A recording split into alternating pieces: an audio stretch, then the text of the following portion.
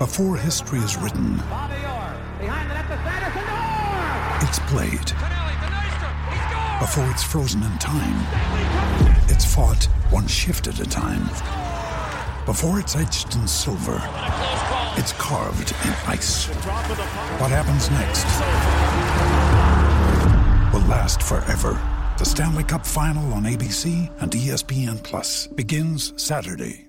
Another day is here, and you're ready for it. What to wear? Check. Breakfast, lunch, and dinner? Check. Planning for what's next and how to save for it? That's where Bank of America can help. For your financial to-dos, Bank of America has experts ready to help get you closer to your goals. Get started at one of our local financial centers or 24/7 in our mobile banking app. Find a location near you at bankofamerica.com/talktous. What would you like the power to do? Mobile banking requires downloading the app and is only available for select devices. Message and data rates may apply. Bank of America N.A., member FDIC.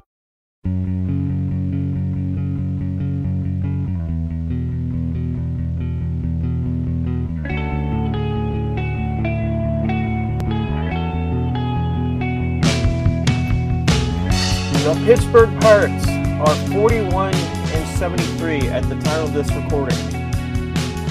Unless they have a 41-7 stretch in them, they are not going to have a winning season. And I don't think that's particularly surprising to anyone. All year long, this was going to be an ugly year, and boy, has it lived up to that this year. Good morning anyway. That's such a nice, welcome way to start off your morning. But good morning. I'll try to be better from here. And welcome to the podcast to be named later here on the DK Pittsburgh Sports Podcasting Network. My name is Alex Stumpf. On Tuesday night, the Pirates had one hit.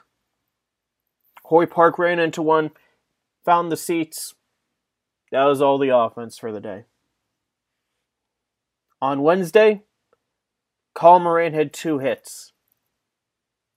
Adam Wainwright threw 88 pitches and was one over the minimum the entire game. It was an embarrassing performance where they were set down far more often. I should have the scorecard in front of me. I don't. Off the top of my head, I think they went down in order 7 times. Any inning that Colin Moran did not get a base hit in. This offense is historically bad, or at the very least, belongs with those historically bad Pirates offenses. I wrote that as yesterday's main piece. You could read it on DK Pittsburgh Sports. I'm not going to just rattle off all those same reasons again. But one point that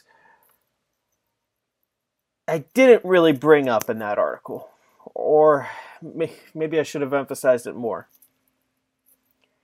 is how much of this team is just here right now. They don't really have any set, future with this organization. Like, you got Brian Hayes, you got Brian Reynolds. Okay? Good.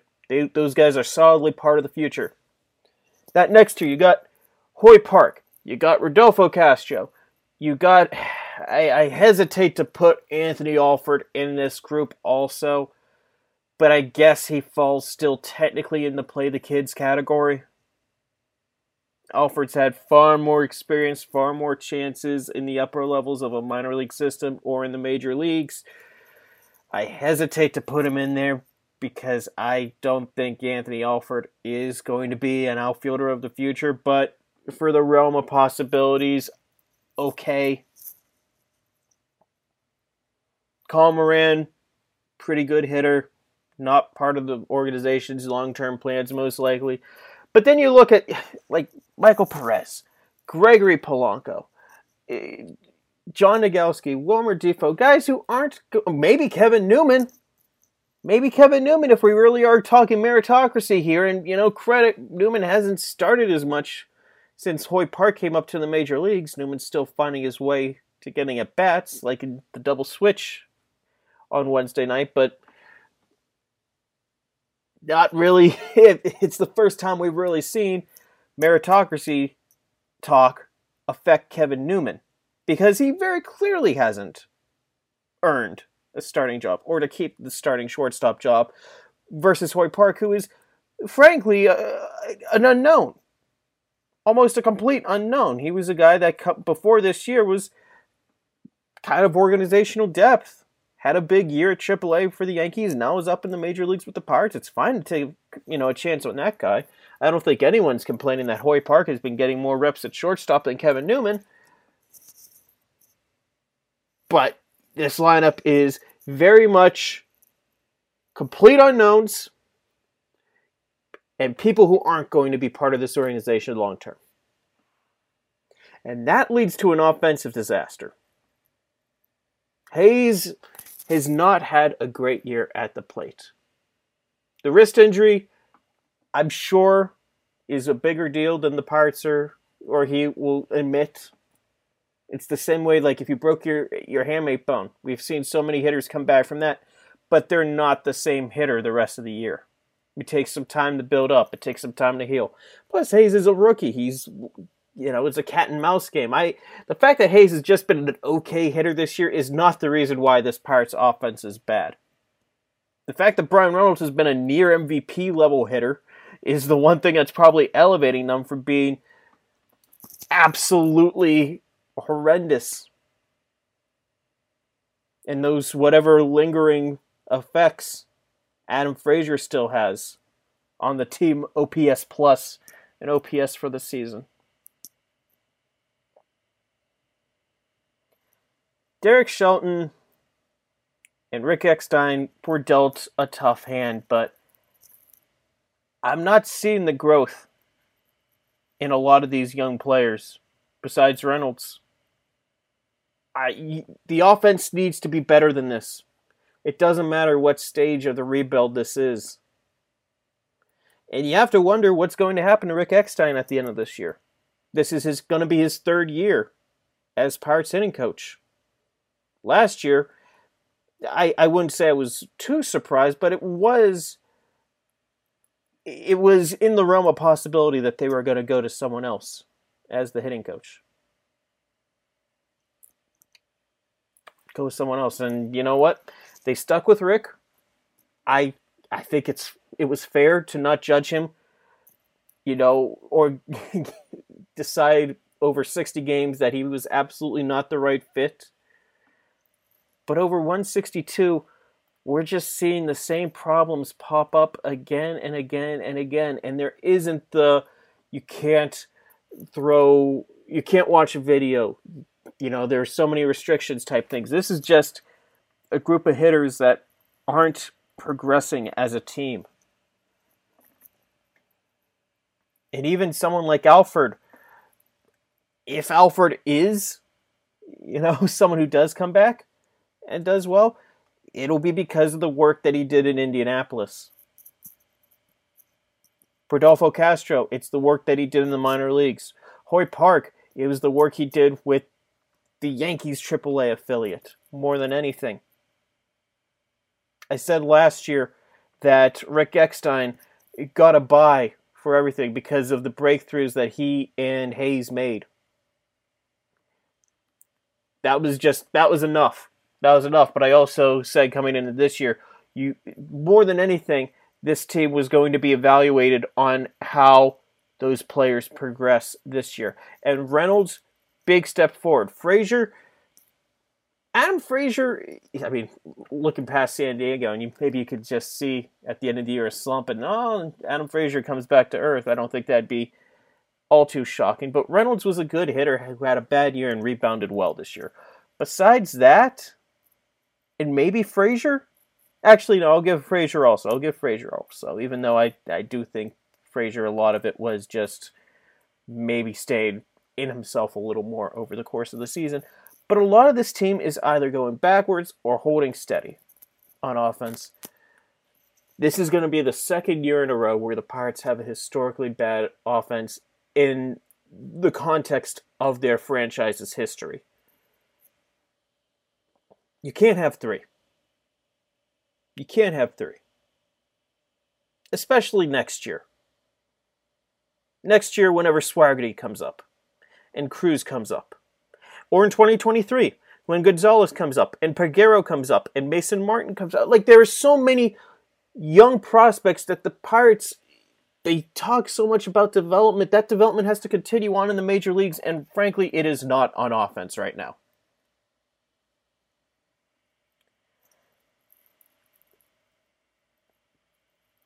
Maybe it's time for a change. Maybe something happens in these last couple weeks with a couple hitters that gives some confidence of where this offense is moving right now, but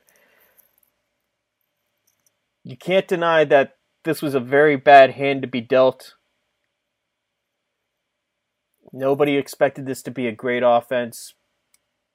It's tough to defend against historically bad, though. And that's where this offense is for the second consecutive year. We're going to take a break. We'll be back in a couple of minutes.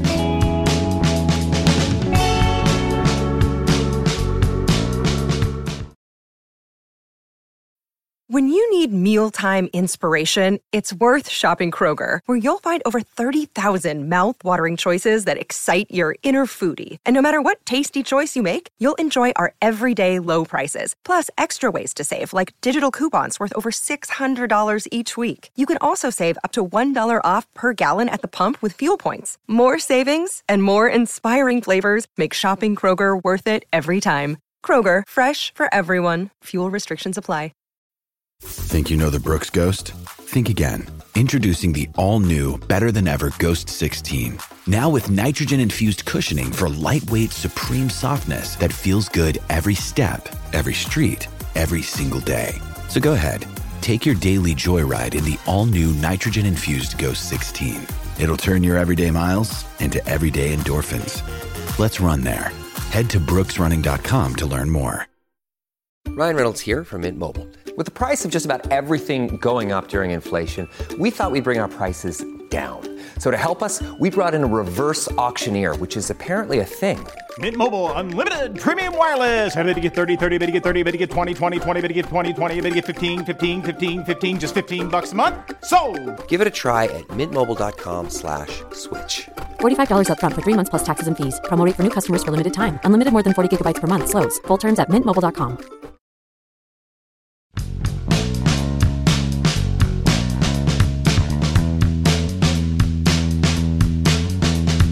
Welcome back to the podcast to be named later here on the DK Pittsburgh Sports Podcasting Network. My name is Alex Stumpf. I'm stealing this second segment from an idea I got on my live cues from SR Dave, and I think SR Dave, the last Young Bucks was off of his suggestion of like a mid-season prospect update. So, Dave, I think I should just be, outsourcing topic ideas to you here.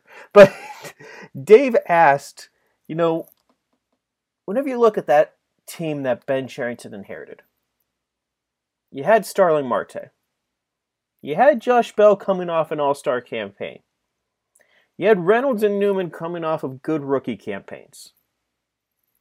Joe Musgrove, there was a good core of players here. Not a great core, but not a terrible one.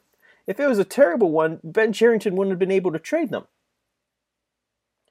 So the question is, was the rebuild done at the right time? Could the Pirates have competed in 2020 if they really wanted to go for it? If you guys really want to, I put this as my answer. If you guys want to dig through some old Javas from September, October 2019, so I'm brand new on the site at that point. If you want to go digging, you could probably find my articles about or not articles, the Java topics where I'm like, if the Pirates invest about $40 or so million in this team, they probably could compete in 2020. Now, of course, that comes with a couple big old asterisks. The most obvious being Starling Marte in Thanksgiving 2019 saying, I am ready to move on. So we're going to look past all of the human element in all this. But you can make a case that a team that had a winning season in 2018, they had more wins than losses. They should have done a lot more considering what they gave up. But it still was an above 500 team. Had just a terrible... And at the All-Star break was within 2.5 games of first place. Just absolutely collapsed in the second half of the season. But, you know, you think, okay, we found out a way to make Chris Archer a better pitcher. You still have Musgrove. You still have a good overall core of players of pitching. Should they have gone for it? My answer is no. Yes, if they would have spent $40 million, would have gotten a Yasmani Grandal, would have gotten, you know, someone else to shore up the bullpen as a closer, someone else who could have, you know, been in the rotation. A catcher, this is before we knew Jacob Stallings was going to end up being like a Gold Glove caliber catcher. But, you know, Yasmani Grandal was also that Gold Glove-ish type catcher. Was it the right call? No. A rebuild was coming eventually, because even if they would have spent $40 million on that team just would have become more expensive the next year and the next year. At some point, they were going to hit a wall. The only move Cherington had to make in that 2019 offseason was trading Marte, and that's what he did. And reflecting on when he traded the other players, most of them look okay. I mean, the Jameson Taillon trade looks like highway robbery still. The Joe Musgrove trade, depending on where you fall in Hudson Head, I mean, Musgrove's having a really good year with the Padres. I don't think that's really a surprise to anyone. But the Pirates are also selling the concept of he's going to be a really good pitcher rather than established he's going to be a really good, or he is a good pitcher. But, you know, they got Bednar, that's a closer. They got Head, who's, you know, a top 10 prospect. They got, you know, a good overall smattering of players. Not saying that Omar Cruz is going to be, you know, this front-of-the-line starter or anything, but maybe he's a left-handed reliever. Maybe Drake Fellows, you know, falls into the bullpen somewhere. Maybe Endy Rodriguez having a really good year in Bradenton. There's a lot of those types of situations. The only trades that kind of look weird timing-wise are the Josh Bell trade, which I can't even really blame him that much because he had Colin Moran also coming off of a better year. Josh Bell's coming off of a bad year. That was a pretty simple cut and dry case. And Adam Frazier, which, you know, Mercado, now that I've seen him for a little bit, looks like a good ball player. Check out some of those swinging bunt highlights he's got in Indianapolis. He's got a very, very good feel of how to control the bat through the zone. Make contact. There's a lot to like about him as a hitter. He doesn't have the power, but, you know, you traded Adam Frazier for a faster Adam Frazier, more defensively versatile one. That's not bad in the grand scheme of things. And then the Marte trade, I know Brennan Malone's had a tough year. I still put him in my top 10 prospects in Young Bucks in the breakdown that Jared and I did. I still think he has some of the best pure stuff in this organization, and he could do it in a starter's package. Now, he's really going to have to make up for lost time in 2022, but I still think he is a big-time hitter, and Peguero is a top 5 prospect in this organization. Baseball America just had it in their mid-season update, so nothing too surprising there.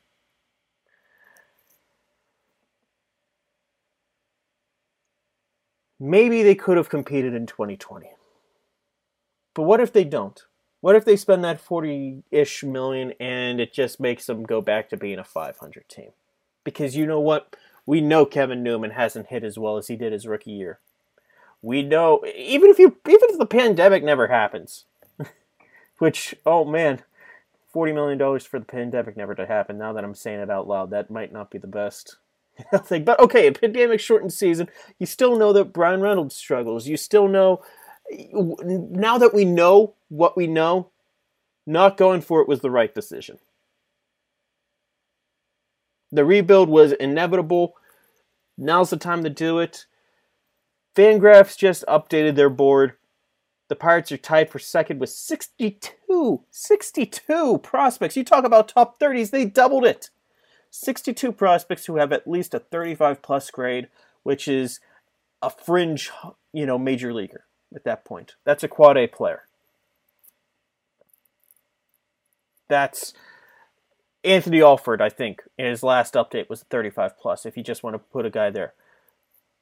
They have almost as many top 100 prospects in Baseball America's list as anyone. I don't know where it stands with the midseason update, but I know in the previous one they had 6. That's a lot.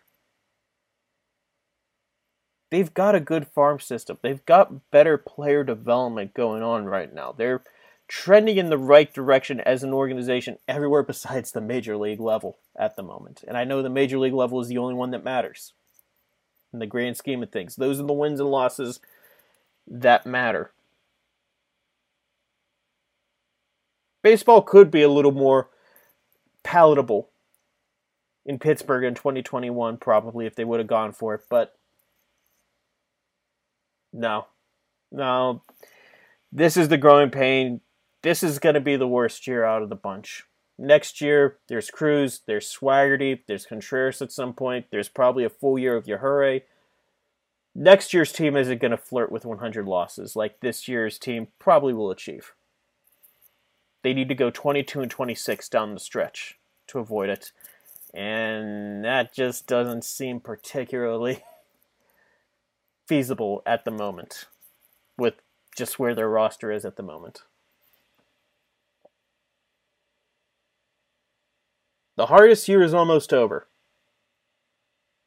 It's less than a third of the way to go. It's about 6 or 7 weeks still to go. After that, it does get better. We have seen the major teardown more or less complete. Not to say someone like Cole or Brault or Moran won't be floated around this offseason in trade talks, but most of it is done. Most of it is complete. This is tough, but it's the right call in the long term. Thank you so much for listening. If you haven't already, be sure to subscribe wherever you find your fine podcasts. Thank you so much for listening. We'll talk again next week.